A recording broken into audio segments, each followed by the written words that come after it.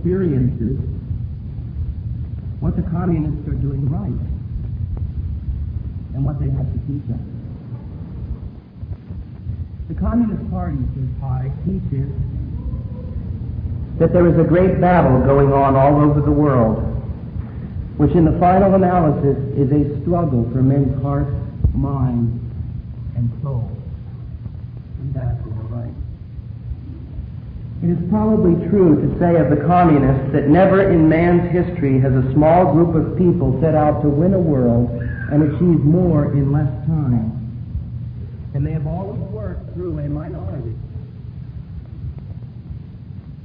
If you ask me what is the distinguishing mark of the communists, what it is that communists most outstandingly have in common, I would not say, as some people might expect, their ability to hate. This is by no means common to them all. I would say that beyond any shadow of a doubt, it is their idealism, their zeal, their dedication, their devotion to their cause, and their willingness to sacrifice. And then Hyde draws a little comparison. And remember, he left the communists and became a Catholic. The strongest impact made upon the mind of the recruit by the first communist with whom he associates is likely to be of dedication. The first impression made by the party comes from its activity and the apparent relevance of that activity to our time. This being so, the man who decides to become a communist does so in the expectation that he too will have to be dedicated and active as well. This, he knows from the start, is what is involved in being a communist. He comes to the party, therefore, prepared to have to give of himself to an exceptional extent. If he has grown up in Christian circles, he will know that Christianity, like communism, demands the whole man, and that Christians were intended and are expected to change the world. That they, too, should be active. That membership of a church is not like membership of a club. That, in theory at least, the Christian should be relating his Christianity to his whole life and to the world about him all the time, everywhere. Yet in practice, although Christianity has taught him that total dedication is something to be admired, and something to which one should aspire in one's own life, a communist may be the first totally dedicated person he has met who is not wrapped up in his own salvation, but is devoting himself to the transformation of society and to changing the world.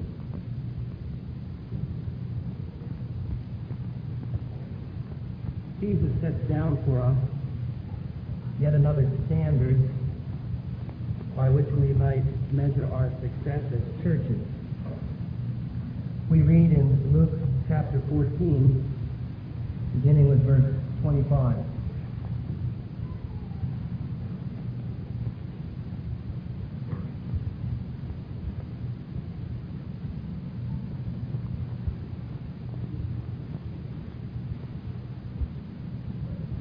Large crowds were traveling with Jesus, and turning to them he said, "If anyone comes to me and does not hate his father and mother, his wife and children, his brothers and sisters, yes, even his own life, he cannot be my disciple.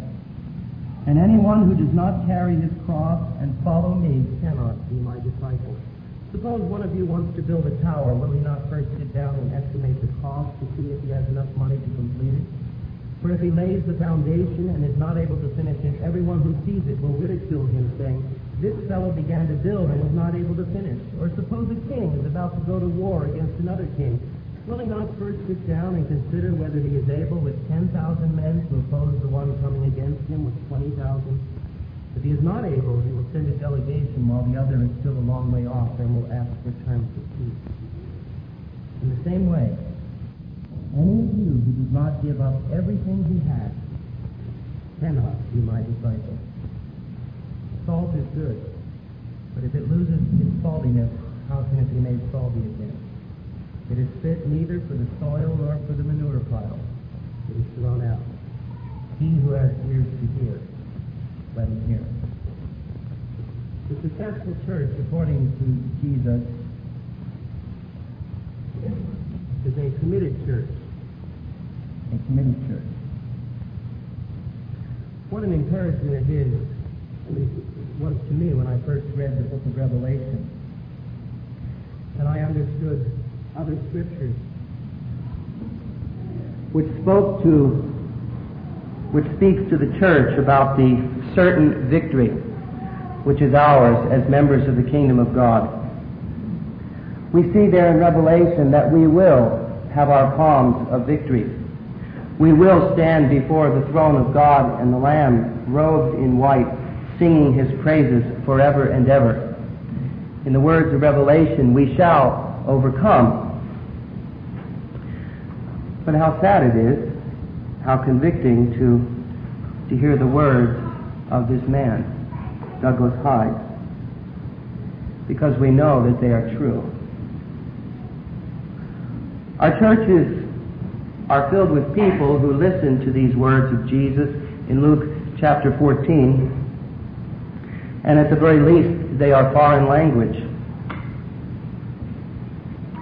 It's possible for a person to become an Orthodox Presbyterian without it ever occurring to him that the pattern of his life will be transformed, that the whole of every waking day will be different because of his relationship with the Lord Jesus Christ and his church. It's possible for a convert to go through a lengthy class of doctrinal instruction without once being made to feel that he's about to become part of a group of people who are quite exceptional in their level of commitment. It's equally possible for him to receive the entire instruction that is required before church membership without ever hearing a word about his personal responsibility for helping to transform society by taking Christian values, Christ's standards, into his place of work, into his recreation, into his politics, into his personal relationships with others. Certainly he will finish his instruction knowing that he must attend church on Sunday and knowing that he must read his Bible and say his prayers. But his instruction will probably end without it ever occurring to him that he is now one of the people who were originally charged with the job of changing the world. We have in this little cartoon here the attitude of too many people to the worship and service of the Lord today.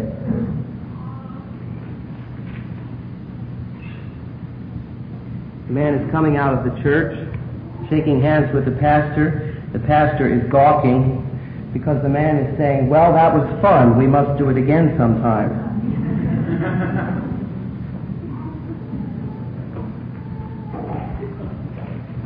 A shallow, nominal, leftovers kind of gesture to the one who should be in total command of our whole person.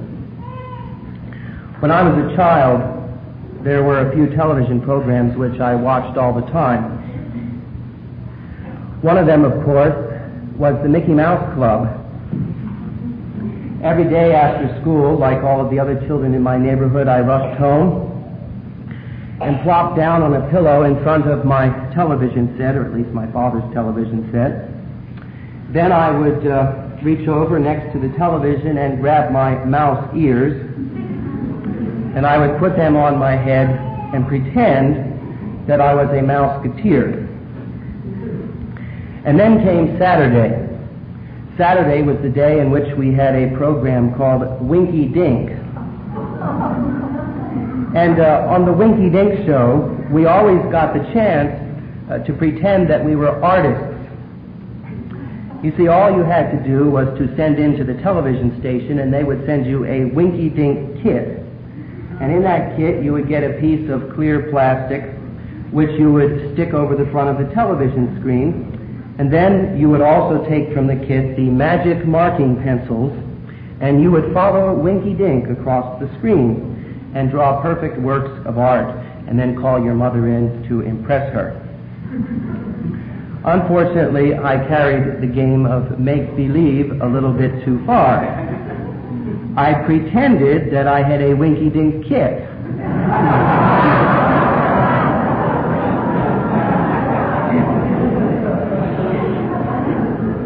I did not send in to the television station.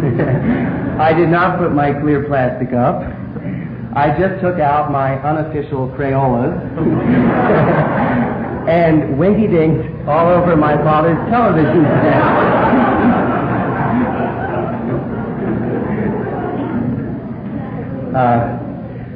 So much for my television watching. Of course, Jesus Christ does not speak to us in the Bible about mouseketeers, pretending that we're mouseketeers, or pretending that we're artists. But Jesus does speak to us about making believe.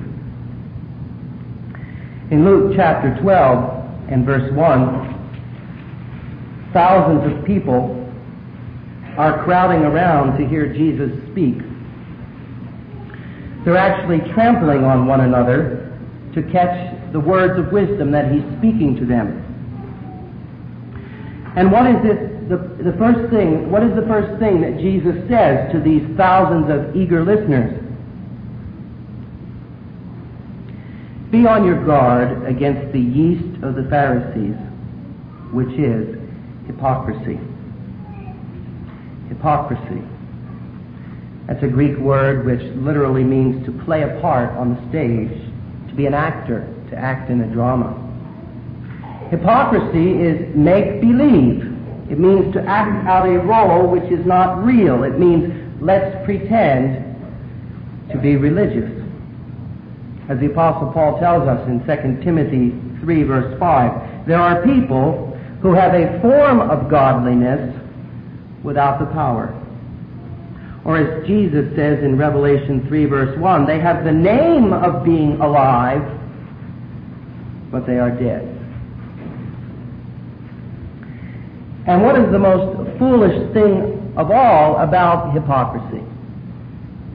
About making believe? Well, the folly of hypocrisy, says Jesus here in verse 3, is that one day it will be found out. When we were in the state of Maine serving a church there, a young man pulled off a tremendous hoax on the administration of the college in our town.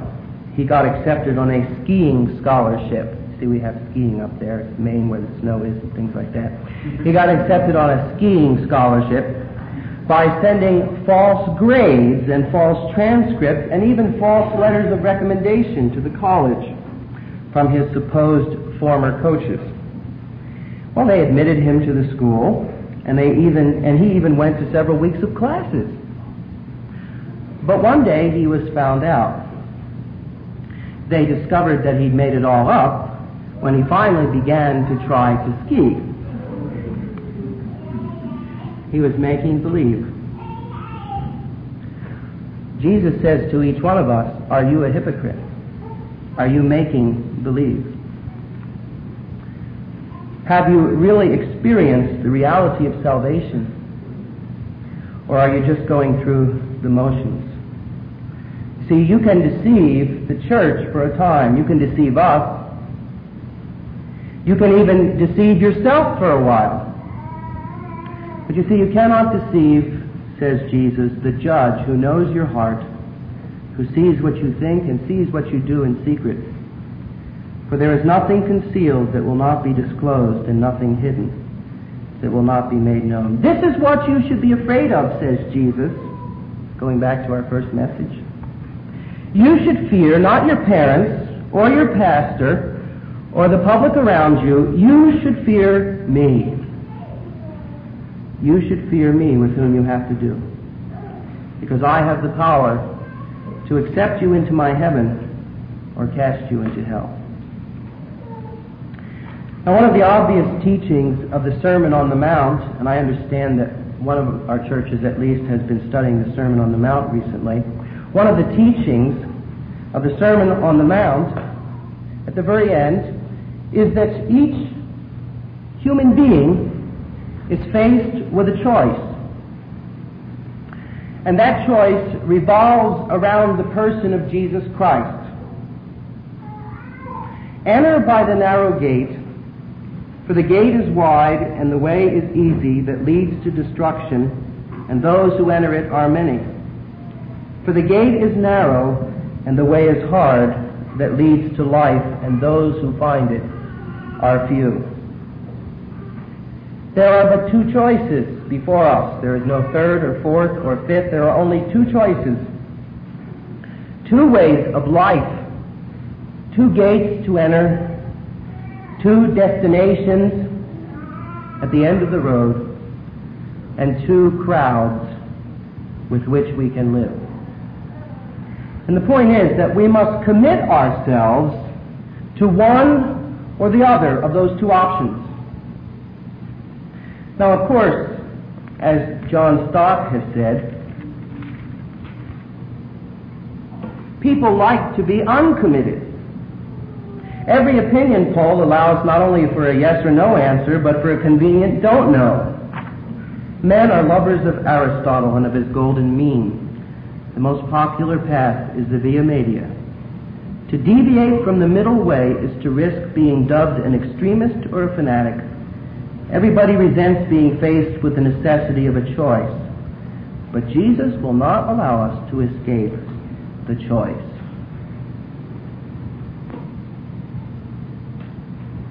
The successful church is a church which, first of all, commits itself to the Lord Jesus Christ.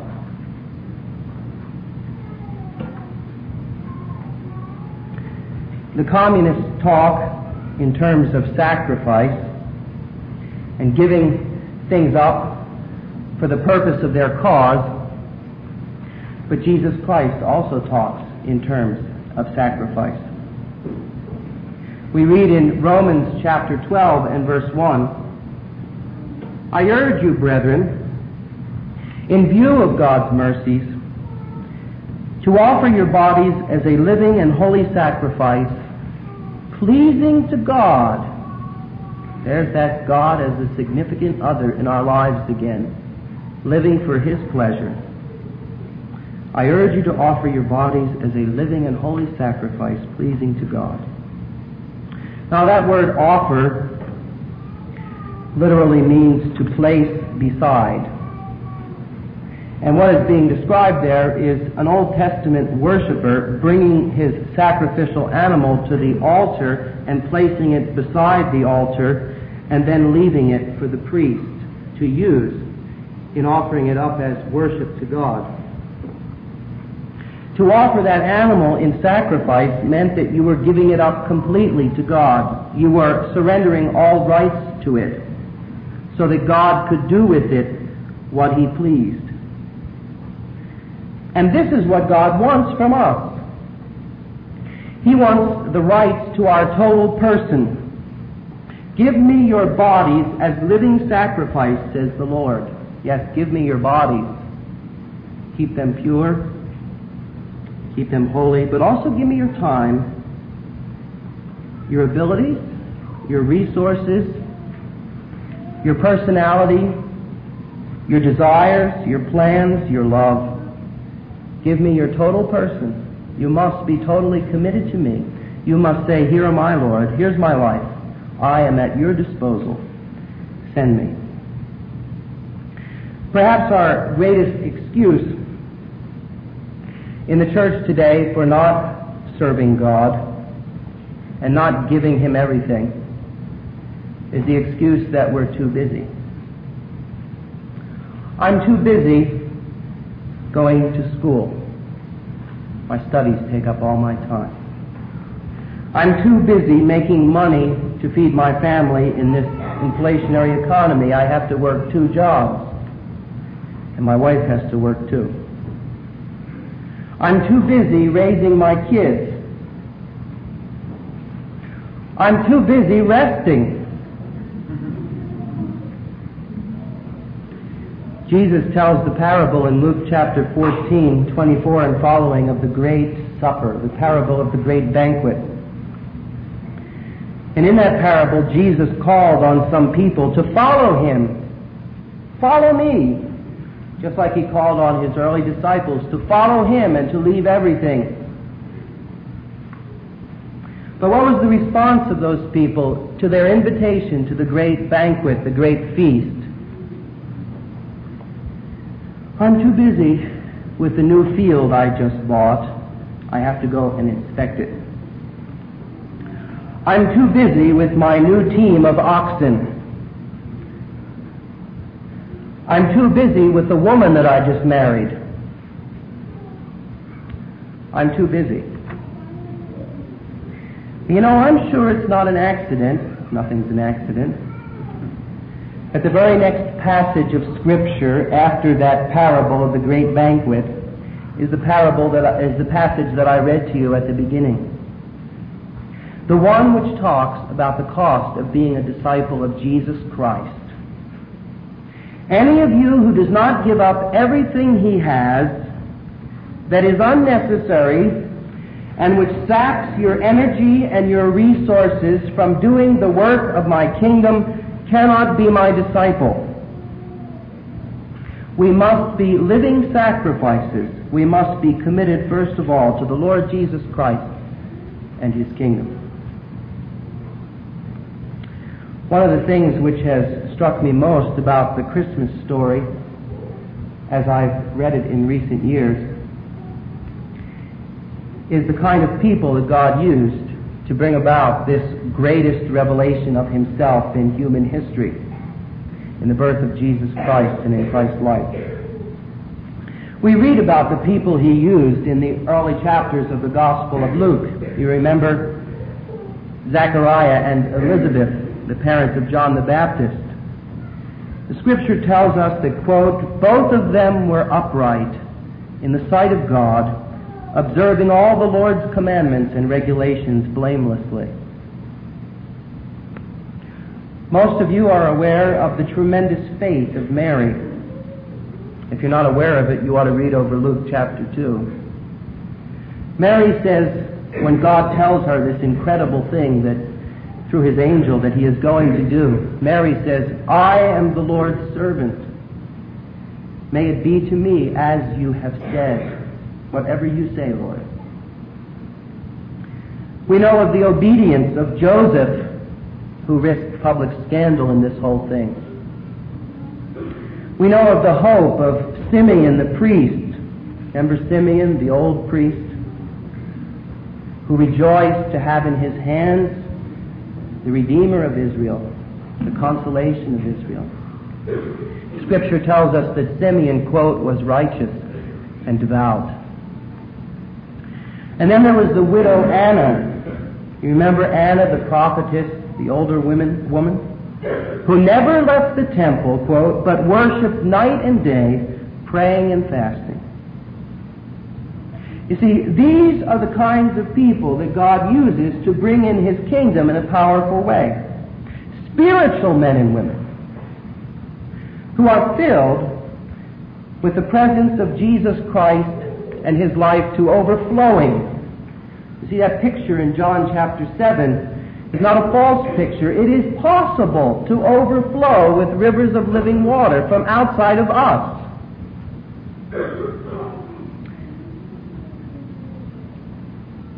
You know, I really thank God that I know some of you, and I really thank God for you, because when I'm with some of you, I really feel as though I'm with Jesus Christ. That's a wonderful feeling. It's a wonderful blessing. But too often, that kind of obvious presence of God in another person is the refreshing exception rather than the rule. Too many of our times together as Christians are opportunities not for growth in the Lord and encouragement and instruction, but rather sin. As we make light of spiritual realities, as we make light of other people. Too many of us We ministers and elders are very long on our doctrine, but very short on our spirituality. We don't spend very much time in prayer and in the Word. We talk about Jesus Christ being the King and head of the church. We often put it at the end of our letters, in the name of the King and head of the church. But we really don't act very much as though Jesus Christ is the King and head of the church, because we display very little, or maybe not as much as we should, of the mind of Jesus Christ, the attitudes of Jesus Christ, the Spirit of Jesus Christ in our meetings together as elders.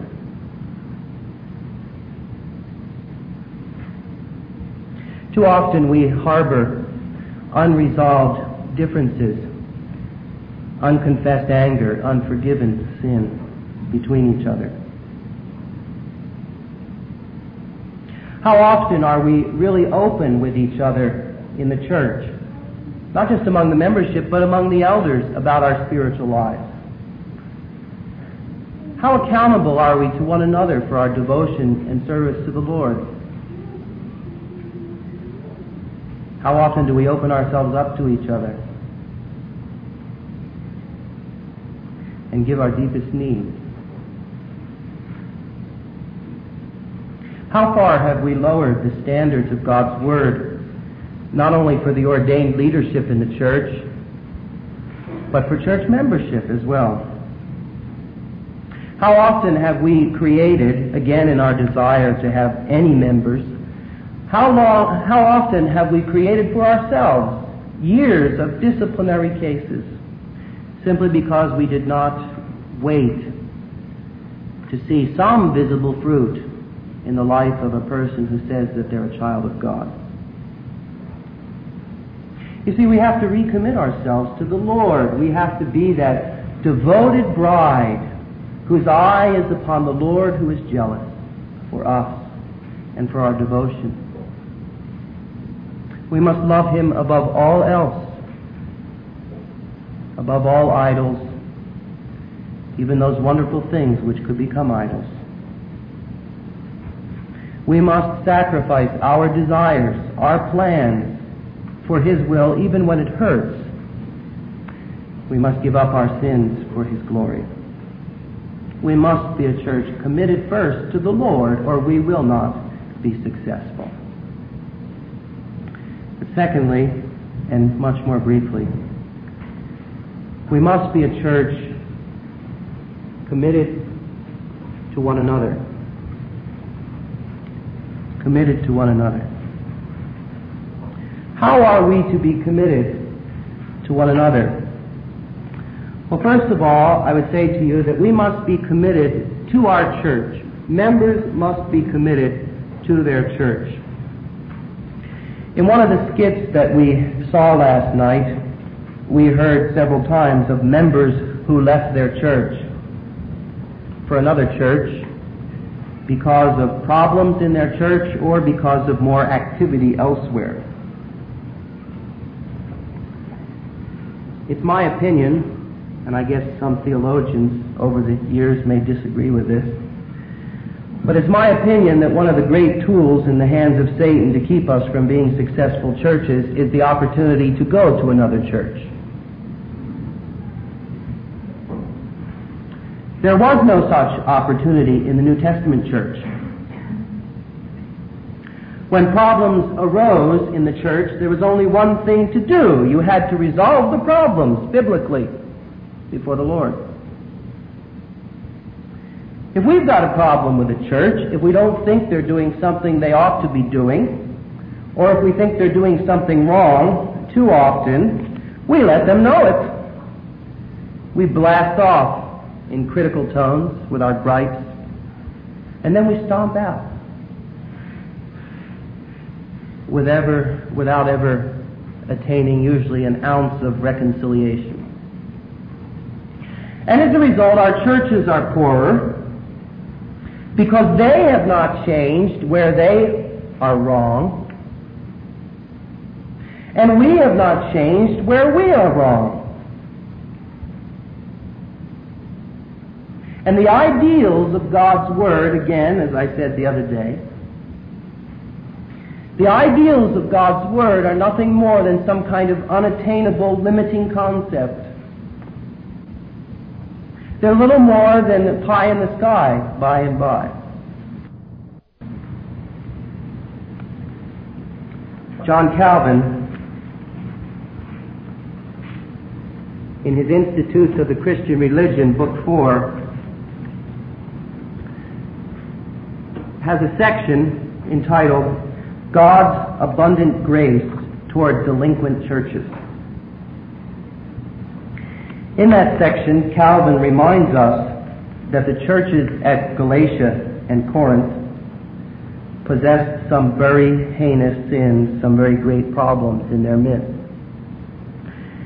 And he goes on to say, yet the Apostle Paul did not cut himself off from them, and he did not tell faithful members to flee their fellowship. He insisted on giving those churches the opportunity to repent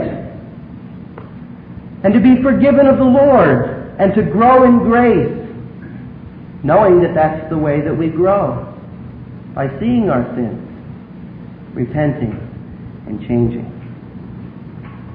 In another section of his Institutes, Calvin says this, and put his opening words into the context of Scripture, since they are both scriptural words to describe unbelievers. I confess it a great disgrace if pigs and dogs have a place among the children of God, and a still greater disgrace if the sacred body of Christ be prostituted to them.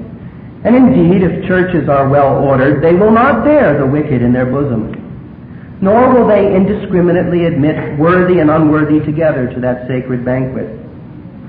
But because pastors are not always zealously on the watch, and are also sometimes more lenient than they should be, or are hindered from being able to exercise the severity they would like, the result is that even the openly wicked are not always removed from the company of the saints. This I admit to be a fault, and I do not intend to excuse it, since Paul sharply rebukes it in the Corinthians. But even if the church be slack in its duty, still each and every individual has not the right at once to take upon himself the decision to separate. Indeed, I do not deny it that it is the godly man's duty to abstain from all familiarity with the wicked, and not to enmesh himself with them in any voluntary relationship. But it is one thing to flee the boon companionship of the wicked, another, in hating them, to renounce the communion of the church. And the title of his next section is, The Imperfect Holiness of the Church Does Not Justify Schism, but affords occasion for the exercise within it of the forgiveness of sins.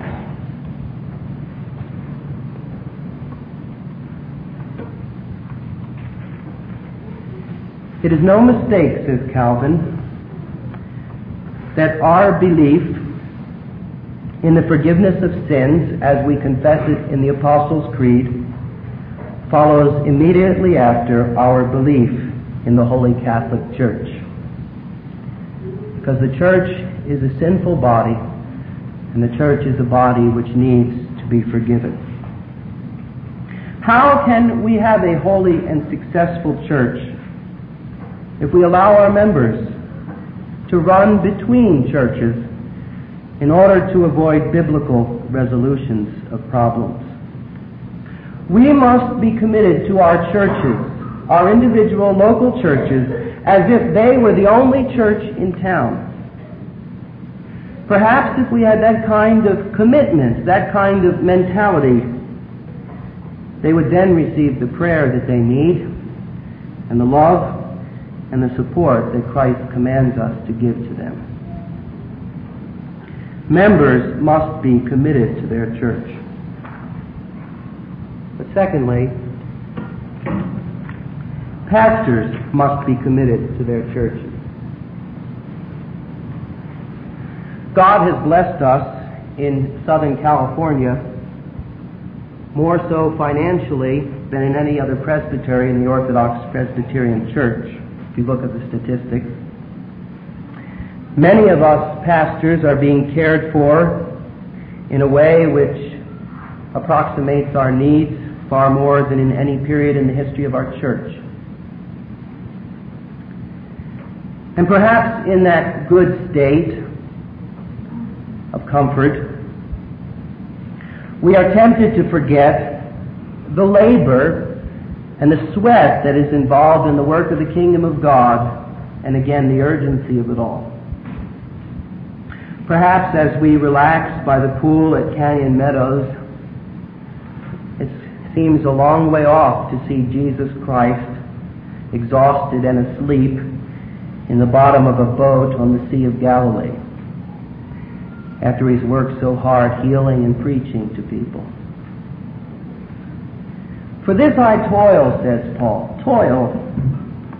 striving with all the energy which he mightily inspires within me. I toil that we may present every man mature in Christ. Pastors must be committed to their churches in the labor that they give to them, in the fervency of their prayers, in the thoroughness of their study and their preparation for the spiritual food that we serve up on the Lord's Day. But a pastor's commitment needs to be more than just hard work. It means that we, just like the members, need to be committed to the church. Where do we get the idea as pastors that members are expected to stick it out and pick up the pieces when there is a problem, but we have the spiritual freedom to accept the call elsewhere? You see, we want people to be committed to us and to our ministry. We know that we need that kind of support in order to succeed. But how often do we leave the people of God, the members of the church, to pick up the pieces? You see, so many of us, partly because we're human beings who are weak, partly because we don't depend upon the Lord enough,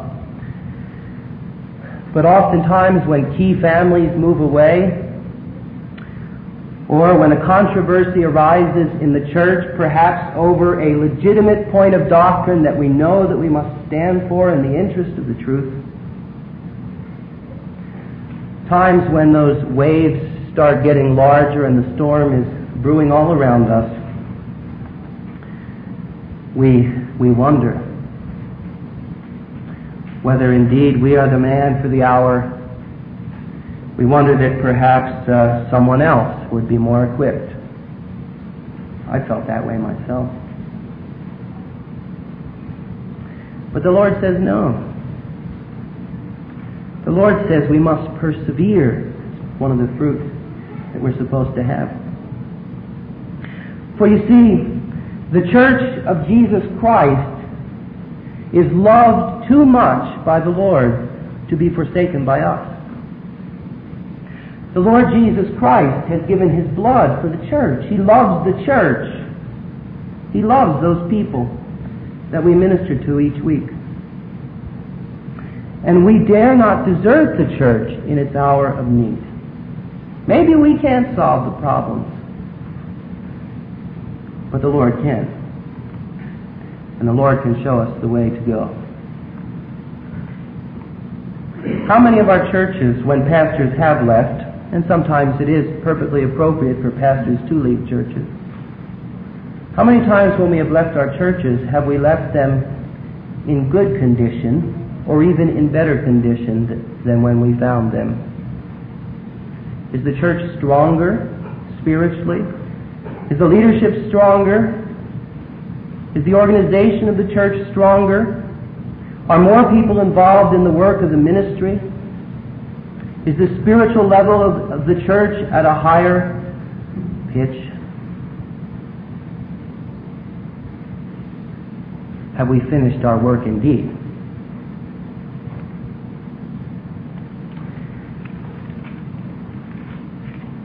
Win Arn, who is involved in Church Growth School, has said this: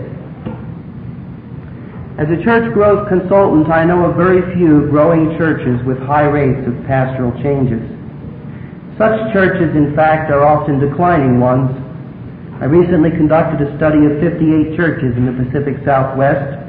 Of these 58 churches, over 3/4 of them had had a pastoral change in the last 3 years, and a high percentage of those churches were plateaued or declining. Throughout, there was a mentality, almost expectancy, that the pastor would be here today and gone tomorrow. The people expect the pastor to have a short ministry, and he does. With such attitudes, no firm commitments are made, no close relationships established, no long-range plans developed. If the church and pastor were to look upon their relationship as irrevocable commitment, a marriage that vows till death do us part, the dynamics would be totally different." And then at the bottom, comment by Robert Schuller: "Probably the foremost obstacle to church growth that comes to light as we study the hundreds of self-study guides in our Institute for Successful Church Leadership is what might best be termed short-sighted leadership. 3-year and 5-year pastorates are common, if not average. As a result, the average church has no 10-year plan, no 15-year plan, no 20-year plan. Personally, I shall be forever indebted to Dr. Raymond Lindquist, former pastor of the First Presbyterian Church in Hollywood, who lectured at the seminary when I was a theological student. Boys, he said, never take a call to a church unless you can envision spending your life there."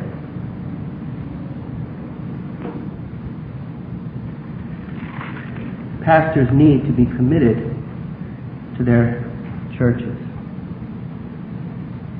And finally, churches must be committed to their pastors. In the minds of too many people, the men that are sent to you by God, the men that stand up there in the pulpit each Sunday, in the minds of too many people, we are a strange and different sort of breed from the people that sit in the pews. We are superhuman, perhaps, at least abnormal humans. In her book called They Cry Too, Lucille Lavender says this: "Ministers supposedly have anatomical characteristics that others don't have. They are built not to wear out as easily as normal creatures. They are more resistant to sleep and relaxation, so they can work a 16-hour-a-day, 7-day week. And if they are awakened in the middle of the night by the telephone and they can't get back to sleep, they work on Sunday's sermon. There's something unusual about their flesh also. Their skin is extra thick and tough, so they can be roasted for dinner with a minimum of discomfort. Under this thick skin is a special cushion of insulation that keeps them immune to feelings other earth people have, like never getting angry, despondent, disgusted, or discouraged. The fellow here in this cartoon would seem to be the exception. He's coming home from work. He's just come in the door. He's planted his hat on his wife's head and said, and his wife says to him, "Other than that, how was your day?" They cry too.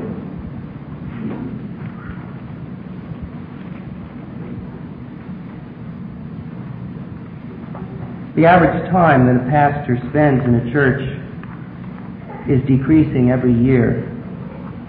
It's around 3 years now. Could it be that this constant movement is at least partly due to a lack of concern and sometimes good old-fashioned etiquette on the part of church members?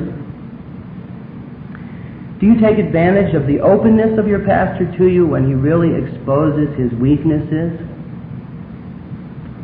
And do you use that as an occasion to criticize him and the state of the church instead of ministering to him? This particular pastor was offering to his congregation the opportunity to share with him any feelings they might have about his ministry, the pastor announces from the pulpit, "Of course, feel free anytime to let me know what you think of the job I'm doing as your pastor."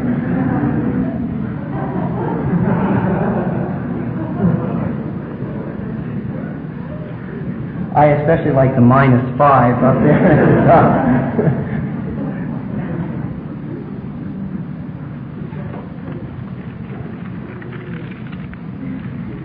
The day has passed when anniversaries of ordinations are celebrated in churches. The day has passed when the pastor's time in a church, the anniversary of his service in a church, is celebrated. Even tokens of appreciation to pastors at Christmas time are beginning to fade away. And yet, sometimes pastors don't even get a thank you and handshake at the door of the church anymore. Yeah, it's true. Pastors don't affirm their church members enough. We don't tell people in the congregation how much we appreciate them. That's for sure true. But members, I think, probably do far worse for their pastor. Maybe because they think he hears it all the time. They don't realize that one word of encouragement, one little expression of gratitude can do a world of good, can melt away all of those hours of discouragement in working with people with serious problems whose hearts are hardened to the gospel that they've prayed over and yet haven't seen blessing as of yet. They don't realize how that one word can give fresh zeal to their pastor in the work of the Lord. In one church, 6 couples invited their pastor over to dinner the same night, and they all gathered after the meal in the living room. And each couple read a letter of appreciation to their pastor, reasons why they were grateful for him, and how his ministry had affected their lives. Of course, it doesn't really take 6 couples, 12 people. Usually it just takes one to make all the labor a special delight. So commit yourself to your pastor, not just with your words of encouragement, but with your prayers, and it will certainly affect your pastor in his service to the Lord. The Lord's church, a successful church, is a committed church. Let's pray.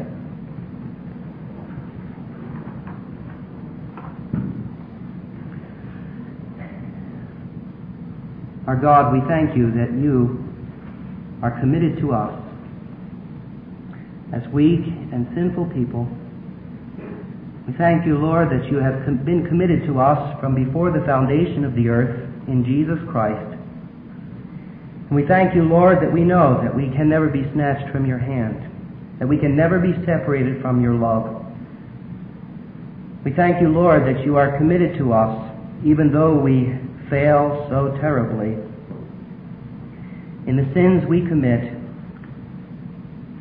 in the sin that we refuse to remove from the center of our lives. O Lord, we thank you that there is always mercy with you, and there is always the knowledge that we are your people, and you are our God. Our Father, help us to learn from your example. Yes, Lord, help us to even learn from atheists in this world who are doing some of the things right that our Lord has told us to do, but that we are not doing. Help us to be a people who are dedicated and committed to you and to each other, that you might be pleased, Father, that you might be pleased. We pray this in Christ's name. Amen.